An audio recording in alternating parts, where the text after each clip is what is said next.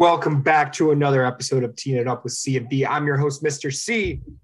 It's episode 7. I'm here with my good friend, the other side of that C and B, Mr. V, Vladi. What's going on, man? Happy Monday. Happy Monday to you as well. I had a really slow day at work.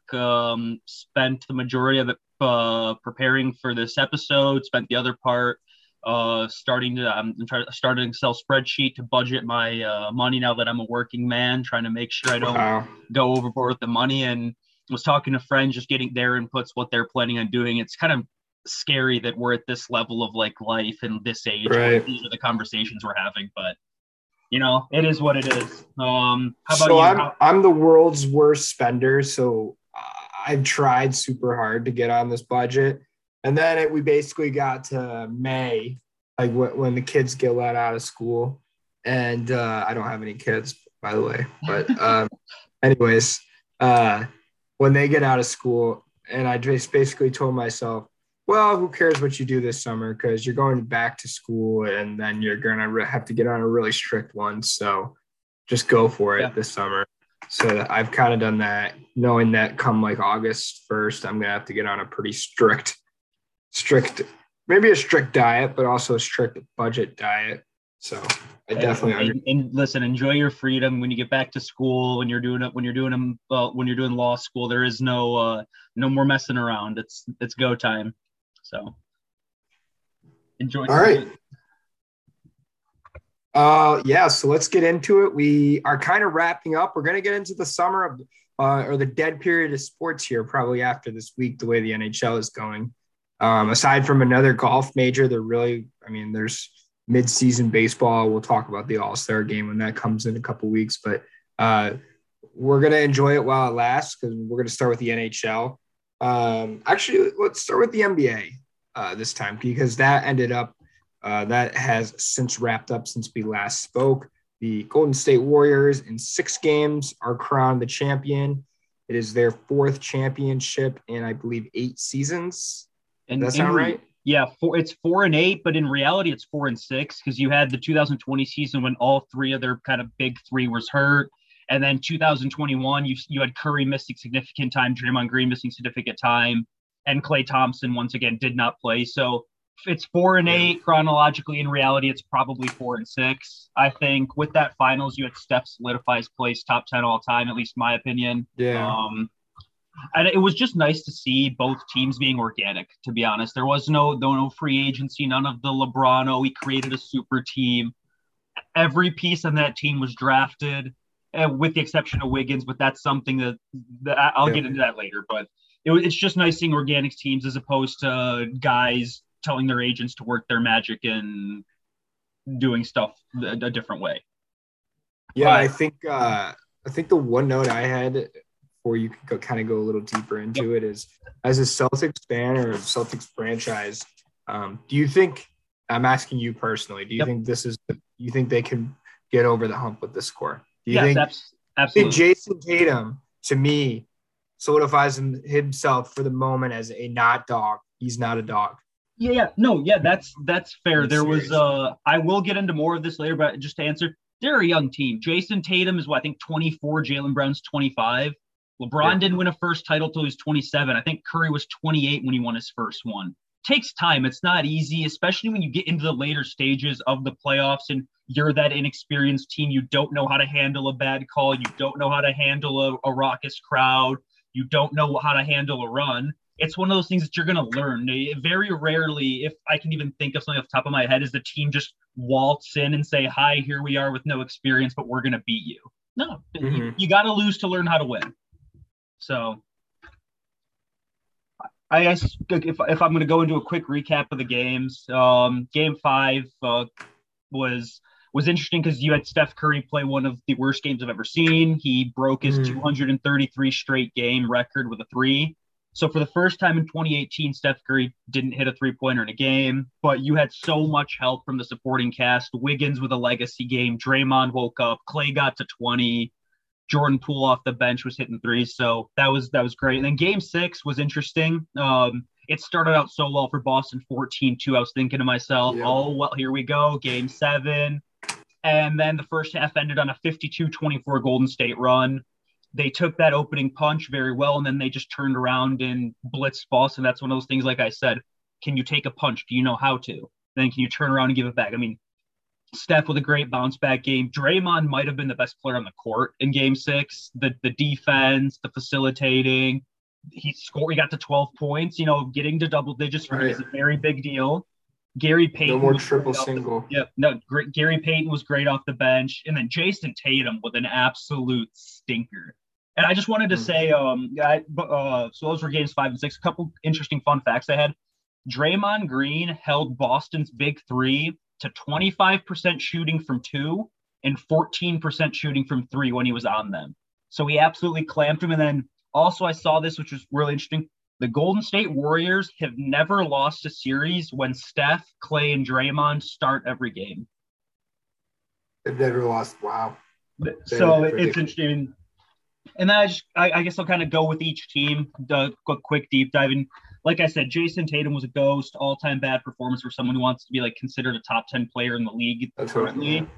Maybe he should stop texting Kobe Bryant before games and actually just focus and beat Kobe Bryant.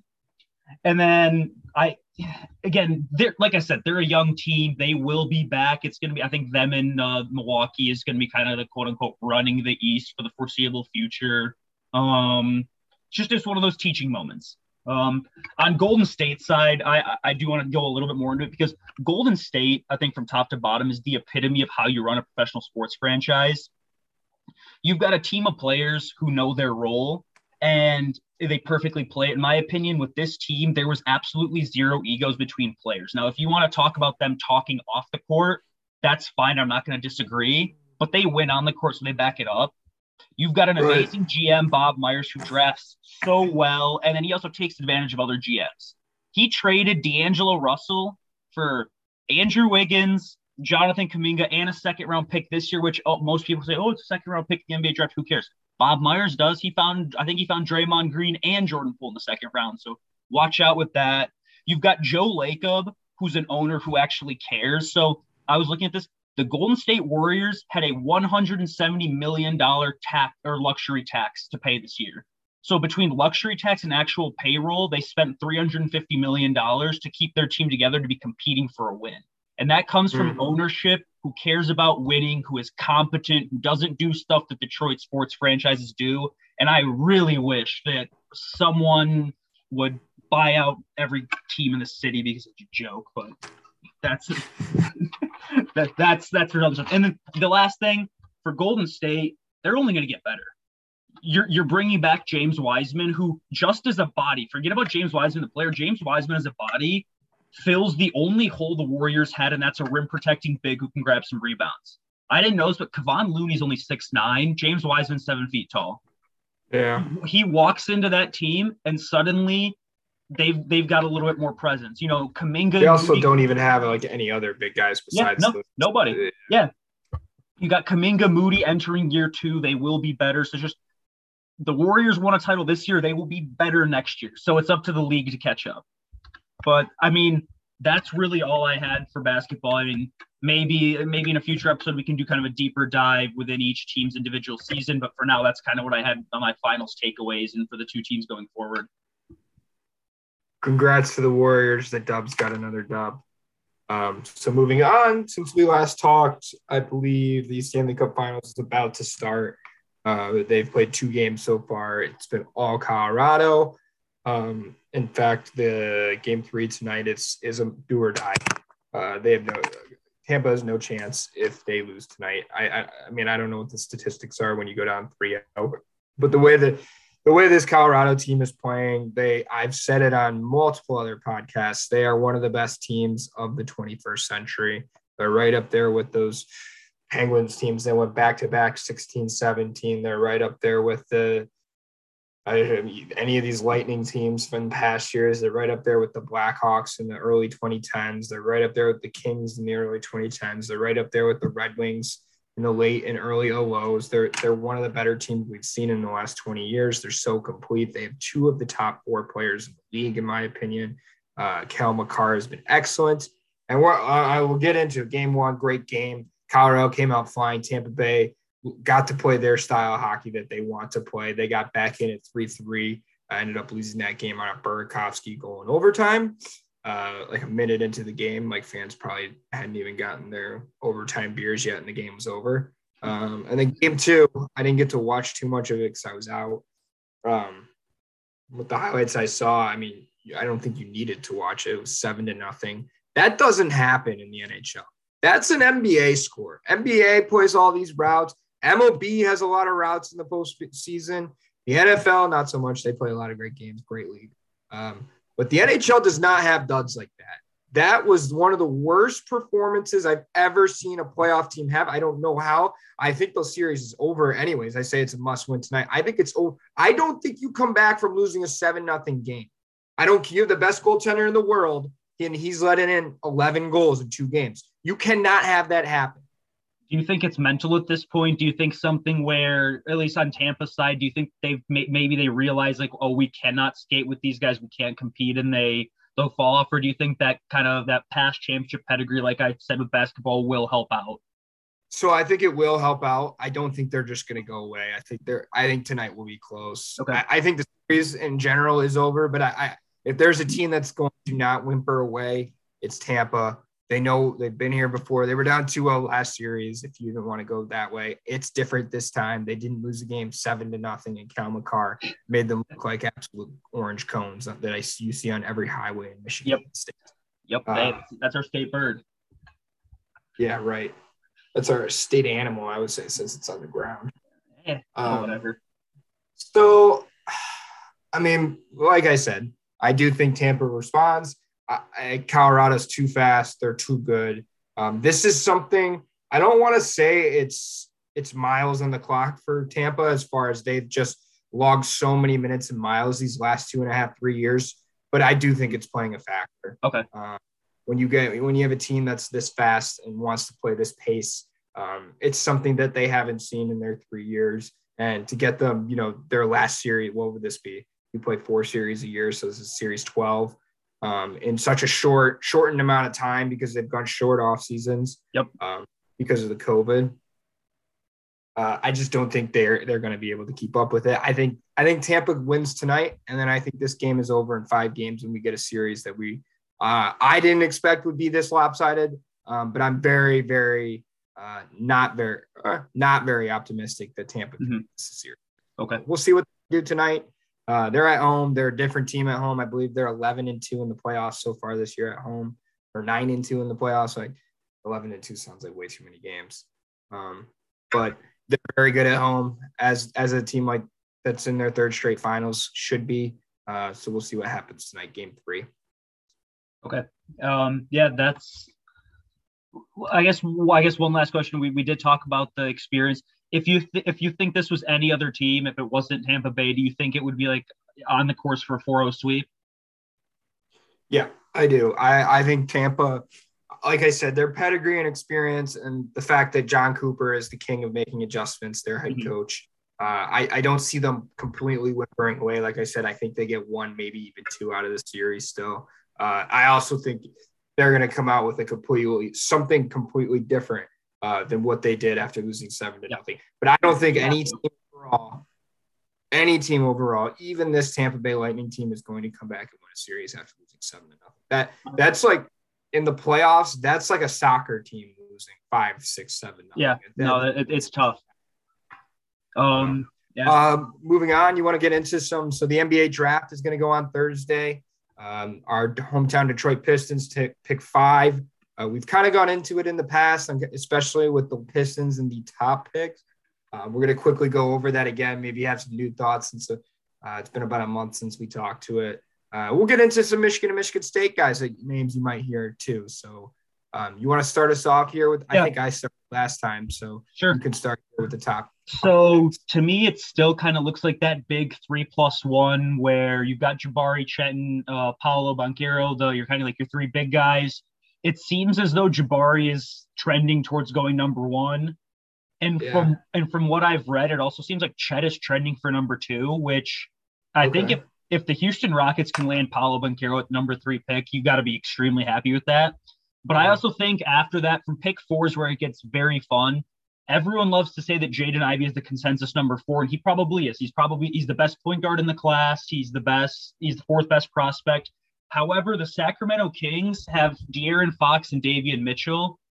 They haven't contacted Jaden Ivey. They haven't worked out Jaden Ivey. He's almost said, I don't necessarily prefer playing in Sacramento, but I am a professional, so I will do it if I'm picked.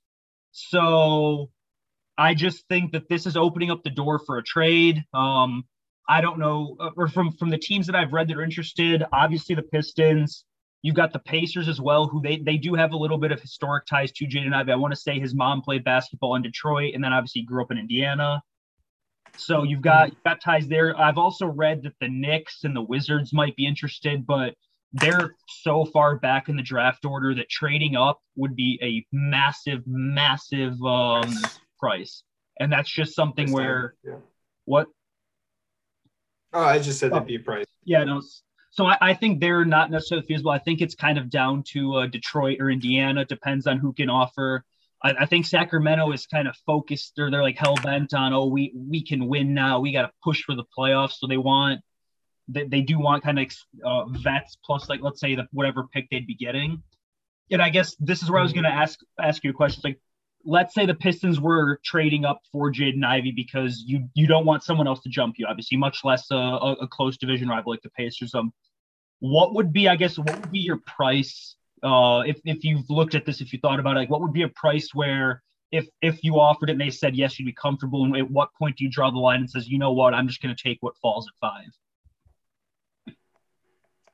That's a good question, because I don't think a second round. We talked about Draymond and Jordan Poole, but I don't think I think it's a pretty well known fact the second round pick is not going to be enough. Mm-hmm. So now you're looking at guys down the roster. And do you really have anything on that roster besides Grant and Cade Cunningham that would be worth trading? You have Sadiq Bey, but you have Sadiq Bey, but I don't think you're moving him. He's that young piece with Cade Cunningham that fits your timeline. So I think your options are, you're either giving away Jeremy Grant and the number 5 pick to go up to number 4, or you're trading future first. And I guess just to compare, I think 4 years ago, Trae Young and Luka Doncic, they swapped picks 3 and 5. Dallas had to give up number 3 and a future first round pick to go up to number 3. So you're just looking at a future first round pick. That's probably what your price range is. And to me, it's questionable. I don't know if I'd be comfortable giving up Jeremy Grant. I I don't think he's worth a top 5 pick either. I don't think I would make that move either. I think you could get more. I think you could get see the NBA with the draft, with like, basically, if you're not a top 3 pick, you're not for sure bet to even be something in this league, right? So I think when you really take that, Jeremy Grant is an established player. I think on a good team, he's a good number 2. I really do. So I think you can get actual bodies for him is the thing, an actual NBA talent for him at some point, maybe at the trade deadline this year, or you can get picks and that. Just going him for a pick, I don't think is worth it. Well, not just that, like this, I'm not saying you trade Jeremy Grant just for number 4. You're giving up number 5 too in this deal. So exactly. Those things, like, there are obviously trade rumors that, like you said, he's a solid number 2. He might, I view him a little bit more like a very high end number 3 as opposed to a number 2 guy, but he's that piece that you needed on a winning team. Like, you're never going to carry something. Almost kind of look at him like an Andrew Wiggins right now. When you've got an alpha and you've got a secondary guy, you come in as a third option and it's hard for someone to stop you. I think there's rumors Portland wants to trade. The Hawks are looking to make trades. The Miami Heat are looking to make trades. So I'm also in that same boat where if you told me that Jeremy Grant is what it would take to go get Jaden Ivey, I would probably say no. I would say, you know what? At that point, I would hope that maybe the price is too much for Indiana too, because then what's Sacramento going to do? They've already basically shown they don't want Jaden Ivey. So you're not going to go pick him just to spite Detroit. You're going to take who you need, who fits, or who you like, and then we can pick up Jaden Ivey at 5. But for the sake of just kind of talking it out, I'm going to assume that Jaden Ivey does go at 4, whether it be to Sacramento or to a team trading up above us. And I just kind of once again rework the guys at number 5 that I would like. I mean, last time we talked about Keegan Murray, we talked about Johnny Davis. I've kind of we talked about Shaden Sharp. I've kind of cooled off on Keegan Murray in the sense that he's going to be 22 before the season starts. And in the NBA, that's grandpa years. I mean, you've got guys who play 4 years in the league and aren't 22 yet. And so I just think that's one of those where Keegan Murray might be a little bit more towards the ceiling at this point. And while that means he's more ready to contribute off the start because he's a bit older, more experienced, I think when you have a team like the Pistons right now, you're not looking for experience. You're not looking for that one piece to put you over the top. You still need that second piece with Cade to get you near the top. So I would probably look at I still think Shaden Sharp is a possibility. He's a huge unknown, hasn't played basketball in a year, but the potential is there, is that shot maker, is that offensive threat. And then the guy from Arizona, Mathurin, the Frenchman, I don't really know how to say his name, but I was looking at some of his stats, and albeit you can't just look at stats because basketball is more than that, but he looks like a great piece. That's something where if they took him, I couldn't really yell at the TV. So I guess that's kind of what I had on the top end of the draft for the Pistons. Is there something you want to add before we look at our local guys? No, I think I reiterated or said the last time that we talked about it. I wasn't high on Keegan Murray in general. I think you go with the best athlete. When in doubt, you go with the best athlete in the NBA. You look at guys who succeeded; they're the freakishly good athletes, and that it would be Sharp. That's the Arizona kid, as opposed to Keegan Murray and Johnny Davis, I think. So if you're looking at it, so that's all I want to say. So quickly to reiterate, we are going to go into some guys. We have 2 names from each team, each of our local squads, the Go Green, Go White Boys and the Michigan Fraudulent Wolverines. We'll start off with the bad guys. I don't have quite as much to say. So Musa Diabate is one of 2 names. He was a freshman this past year for the University of Michigan. He's a big 6'11" forward. I just kind of wrote super raw. However, he is that freakishly good athlete that could succeed and if he hones in some skills here. I think someone is going to take a chance on him early to mid-second round. Yeah. I guess to add on that, like I was looking at projections. I saw I think he was the guy who was like the biggest range. I saw anywhere from late first to late second round. And like you said, he's got great size. He fits that NBA mold. And he's got a decent mid-range game. The only issue is the mid-range game is not sought after for big men anymore. If you can't shoot behind the arc, you're an energy guy at best. You're Kevon Looney running around playing defense. So if he wants to ever be more than that, he's got to develop a jump shot, which when you shoot 20% from deep for your college career, I don't ever think there is a jump shot to develop. But I mean, I guess I wish the kid the best, but I think he's just going to be at best one of those energy guys in the league where you can come in off the bench, give your team a couple minutes of jumping around long and twitchy. And I guess I genuinely think he could be the best of the 4 names we're going to talk about. Interesting. He could be by far. Okay. He could be by far the worst. Yeah. So let's move on. So the other name is, so you talk about versatile. Yeah. Caleb Houston. I Googled trying to do some research. I Googled draft stock and just in big, bold words at the top, it said mixed draft stock. Anywhere can go anywhere.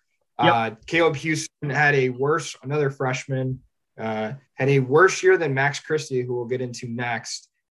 Someone that could have been a top 10 pick going into the year. He was a top 10 recruit in his grade, big 5-star athlete.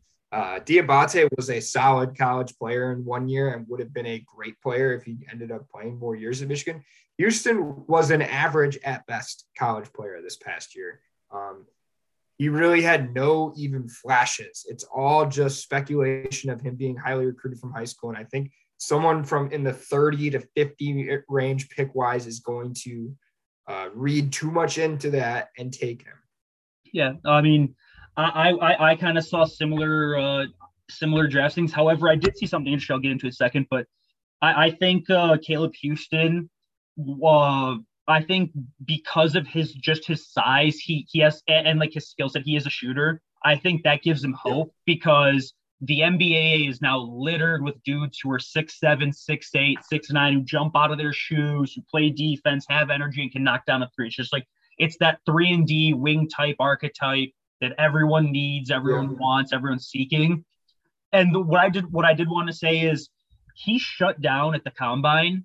He stopped, which the rumors are that probably means that a late first round team made him a promise saying you're going to be our pick. So you no longer need to keep working because we will take you. So I think there's a chance that he kind of sneaks into even the late 20s into 30. And then if not, obviously we'll see what happens into the second. But I think with him shutting down at the combine, you don't do that unless you're told you're going to be getting picked, because it makes no sense for you to limit your options for people to see you in the big stage. So I think Caleb Houston will be a late first round pick.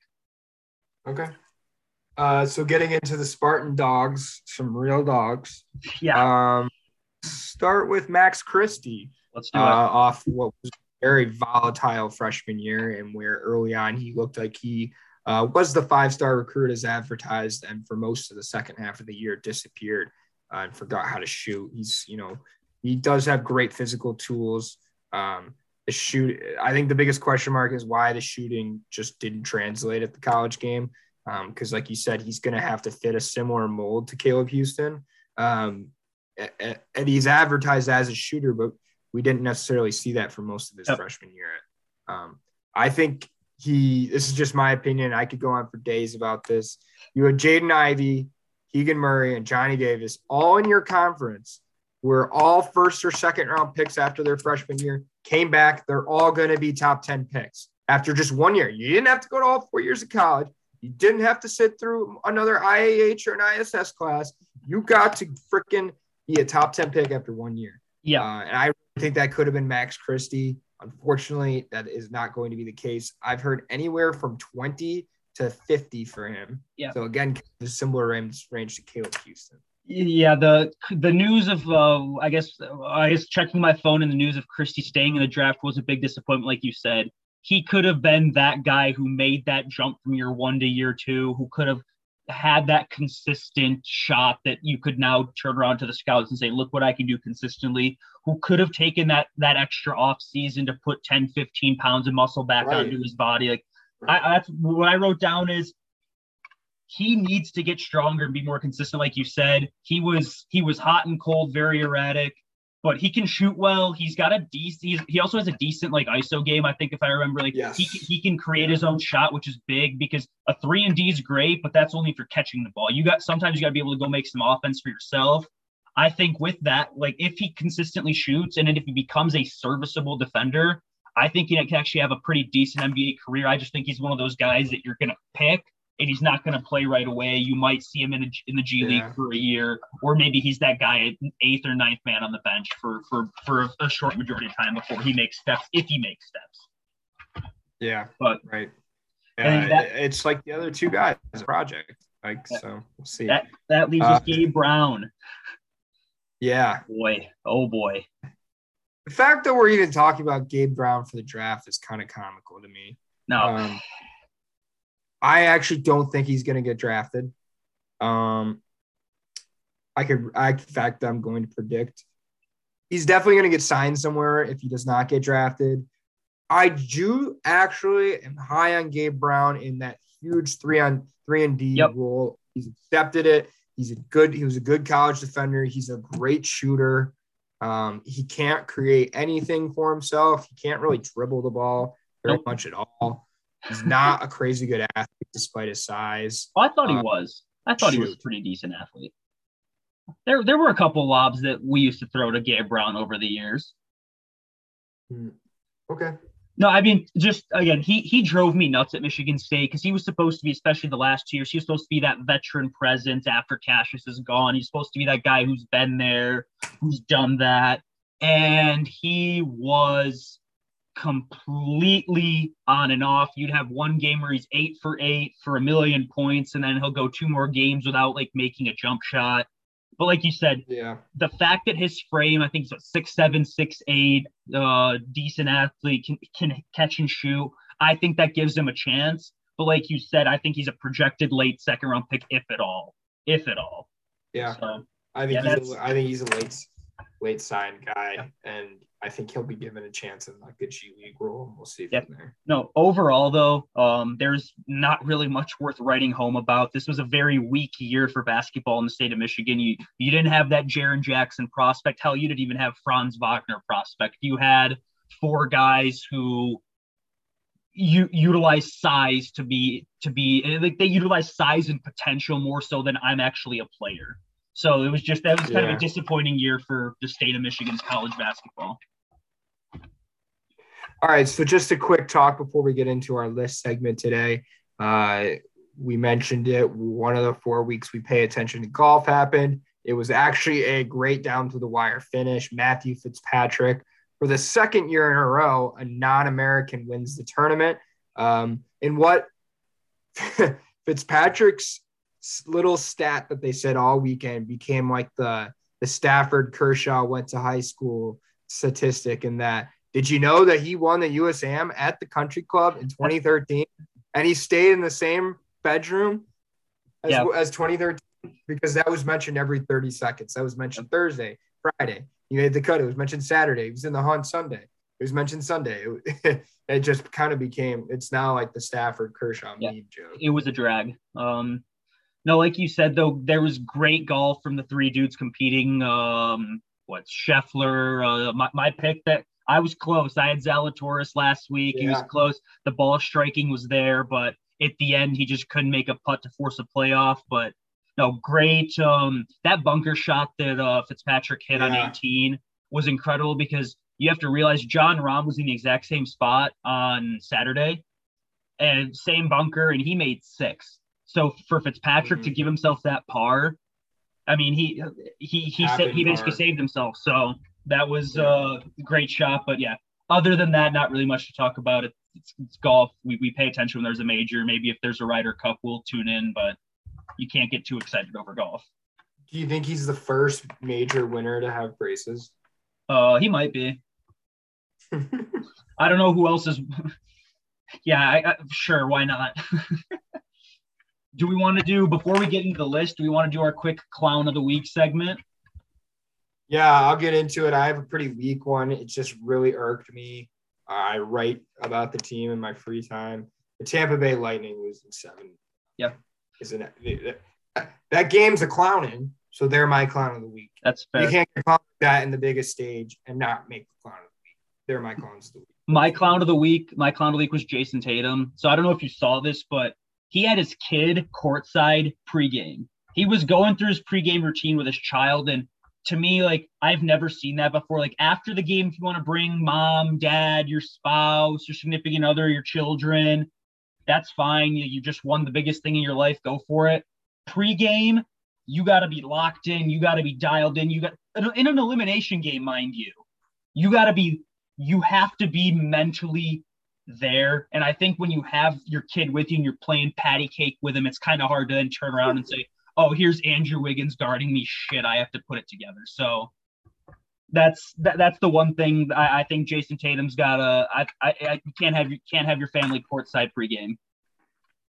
So is he like talking to them, or are they just Oh, he was going through his pregame routine with his kid next to him. He was sitting there like holding his hands. I don't think that's acceptable. And that's not a good look. And it doesn't mean you don't like your kids. I assume everyone who's ever won anything. You ever seen Tom Brady's kids at a pregame? No. Never seen Steph Curry's kids at a pregame. The postgame pressers after they win the big game, yeah, you got to celebrate with your loved ones. But before that, you have to be ready. So I went with. Isn't it crazy? I saw something on the Riley Curry going to Steph Curry. How old she is now compared to those 7 years. 7 years have gone by between 15. Yeah, that's crazy. But all right, you want to introduce the list of the week? Yeah, so list of the week, the top 5 college football programs in the college football playoff era. They're kind of our us being in our early 20s, they're kind of our prime time football. I actually don't think there's going to be a ton of controversy. I don't think there's going to be any. I think there's an objective 1, 2, and 3. I think you could. I think there's a pretty objective 4, and I think there's like 2 teams you could argue for that 5th spot. Yeah. Do we want to start from 5 down to 1? Let's go 1 to 5. Okay, that's true. Yeah, less narration at the top. Number 1, Alabama. Yep. What else are you gonna say? 3 national championships. They've made it 7 of the 8 years. They've played in the championship 6 of the 8 years, and they've won the SEC championship in 6 of the 8 years. Yeah, no other team has anything close to that. Yeah, so number 2, Clemson. Clemson, yep. 6 of the 8 college football playoffs, 2 national championships, and has played in the championship 4 times. The one thing I do want to say, though, is I'm kind of curious to see if Dabo Swinney's actually a good coach when he doesn't have generational quarterback on his team. Be interesting to see. Like, True. You did have DJ Uiagalelei, and he wasn't doing very good, and Clemson's offense was not there. Defense was still amazing, but the offense couldn't do anything. It will be interesting to see how they respond this year after absolutely. Absolutely. And I don't.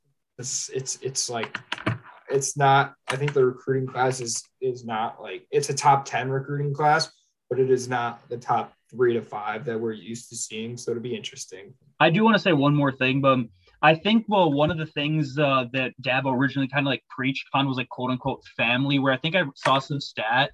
I think from like 2009 to 2020, he didn't replace a single assistant coach. The staff was together. And I want to say he had, I think it was a Brett Venables. I think Venables left for maybe Oklahoma. I'm now spitballing, but I want to say he has now replaced his offensive and defensive coordinators. So I think maybe there's some, I don't want to say turmoil, but there's some turnaround there that he's got to work through, considering for so long he didn't have to deal with it. But number 3, you got to deal with the adversity. Those coaches don't deal with a whole lot of like Nick's. As much as you want to talk about it, like Nick Saban deals with so little adversity when you can just bring in 900 5-stars every year. Say, one of them down. How hard is it to coach the next one? Anyways, that's just my rant. Number 3, pretty self-explanatory. Ohio State. Yep. Okay. 4 has played in every other college football playoff, 1 national championship, 2 title appearances. Yeah, I went with Georgia as well. For 3? No, for 3 I had Ohio State. For 4 I had Georgia. Okay. Yeah, no. 4 I also have Georgia. Yeah. Oh, that my bad. I thought you were going, but no. For me, my 3, 4, and 5 all have 1 title. But for me, it's the consistency of Ohio State always being in the picture. They've always got 11 wins. They've always got 12 wins after a bowl game. Most of the time, they got 13 wins with the Big Ten championship. They put an absolute stranglehold on the conference. Right. So I think that more the difference Ohio State to Georgia is they both played in 2 championships. They both won 1. Ohio State's been there 4 times to Georgia's 2 times. Now that's partly because they have to play in the SEC. Yeah. I think that does matter. You mentioned your 5 has a national. My 5 does not have a national. Interesting. But they're a team that's been there mainstay. Another team you could say it's because of the conference. Oklahoma. My 5th is Oklahoma. Yeah, I have them as an honorable mention. There's LSU. Yeah, mine's LSU. Okay. I had to put LSU on the list because they're one of the 5 teams in the era to win a title. But I had to put them at the bottom because they're also the one team that's fired 17 coaches. They go 4-8 every 3 years. Like they threw together probably the best team in the college football playoff era with Joe Burrow and a million other draft picks. But we're talking about the era and we're talking about the program. So I have to look at everything, and losing to Troy at home does not look very good. So I know the national counts for everything. But they've only been once. They've had some losing seasons in there. Yep. Like you said, multiple coaches. Oklahoma has been there 3 of the 8 years. Yes, they've never got cracked through. But they have way more conference titles. They've been a legit 8, 9, 10, 11 win team every single year. Just haven't been able to put it together. No, that's I had those as my honorable mention. There's no wrong answer to that in my opinion. Again, I think not having won the title, and usually they show up and get the brakes beaten off of them. It's tough. Right. But the one thing I did want to mention about Georgia was I had them ahead of LSU, but behind Ohio State.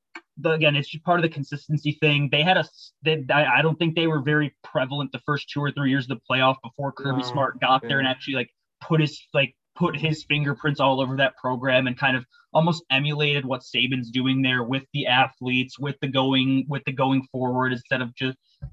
And so I had Georgia at 4. But I don't know. The one thing I did want to say was for a split second, I wanted to put Ohio State ahead of Clemson, but I couldn't. I mean, I don't even think there's an argument for that. I mean, maybe Clemson's been there all but 2 years. Yeah, but they also play against Wake Forest. Alabama. Do you understand? But we like to make fun of the Big Ten West being weak. You know how bad the ACC Coastal was or whatever? Right, but even then, they've been to double the national championship games and have doubled the titles. Yeah, no, and so again, I'll talk a little bit more about my reasoning why I thought about doing it. Ultimately, I didn't, but the ACC only plays 8 conference games, not 9. So that extra crossover game when Ohio State's going to Kinnick Stadium to play Iowa, and when they're going to Purdue, and when they lose those games, knocking themselves out of the playoff in 17 and 18. That's kind of tough because Clemson's not playing that. They're playing Citadel and the Armed Forces Academy of Panera Bread. I don't know. But the other thing is, again, we make fun of the Big Ten West sucking. The ACC Coastal put 6 different people into the title game in 6 straight years. There isn't a team on the other side. Clemson's playing against Northwestern there's no Wisconsin on the other side of the ACC to give Clemson a run for their money. So to play devil's advocate for the ACC, there's usually one team a year that is respectful enough to give Clemson a fighting chance, like give Clemson a game at some point in the ACC. I know it's not really an acceptable answer when Ohio State is to play MSU, Michigan, Penn State every year, but no, and I know what you mean, and that's one of the things where like you do have the cycles that shifted every 2-3 years where the ACC teams will rise and fall.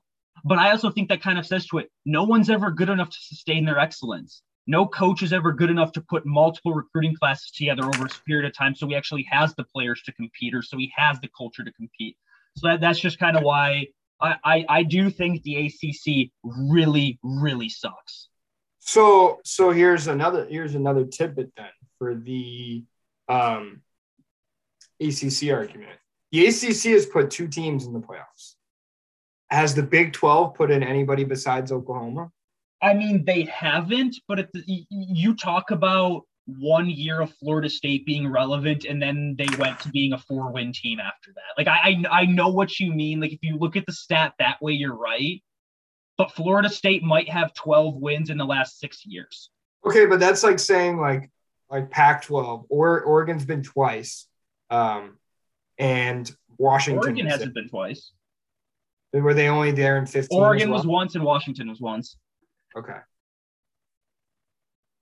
My point was more like that's like the same thing as like, why don't we knock the Pac-12 because Washington's only been there once, but if Oregon's only been there once. Yeah, no, that's fair. No, and the other thing I was looking at this, and I still remember being salty about this game. So I was in Bulgaria. This was like January 1st, 2020, watching that 29-23 Clemson Ohio State game in the semifinal where they had a horrible ejecting call on Sean Wade. And then the strip 6 where Trevor Lawrence, I think he threw the ball to T. Higgins. Then T. Higgins ran a half marathon and got the ball taken from him, and Ohio State scored. And then they were like, you know what? It's an incomplete pass. I think those are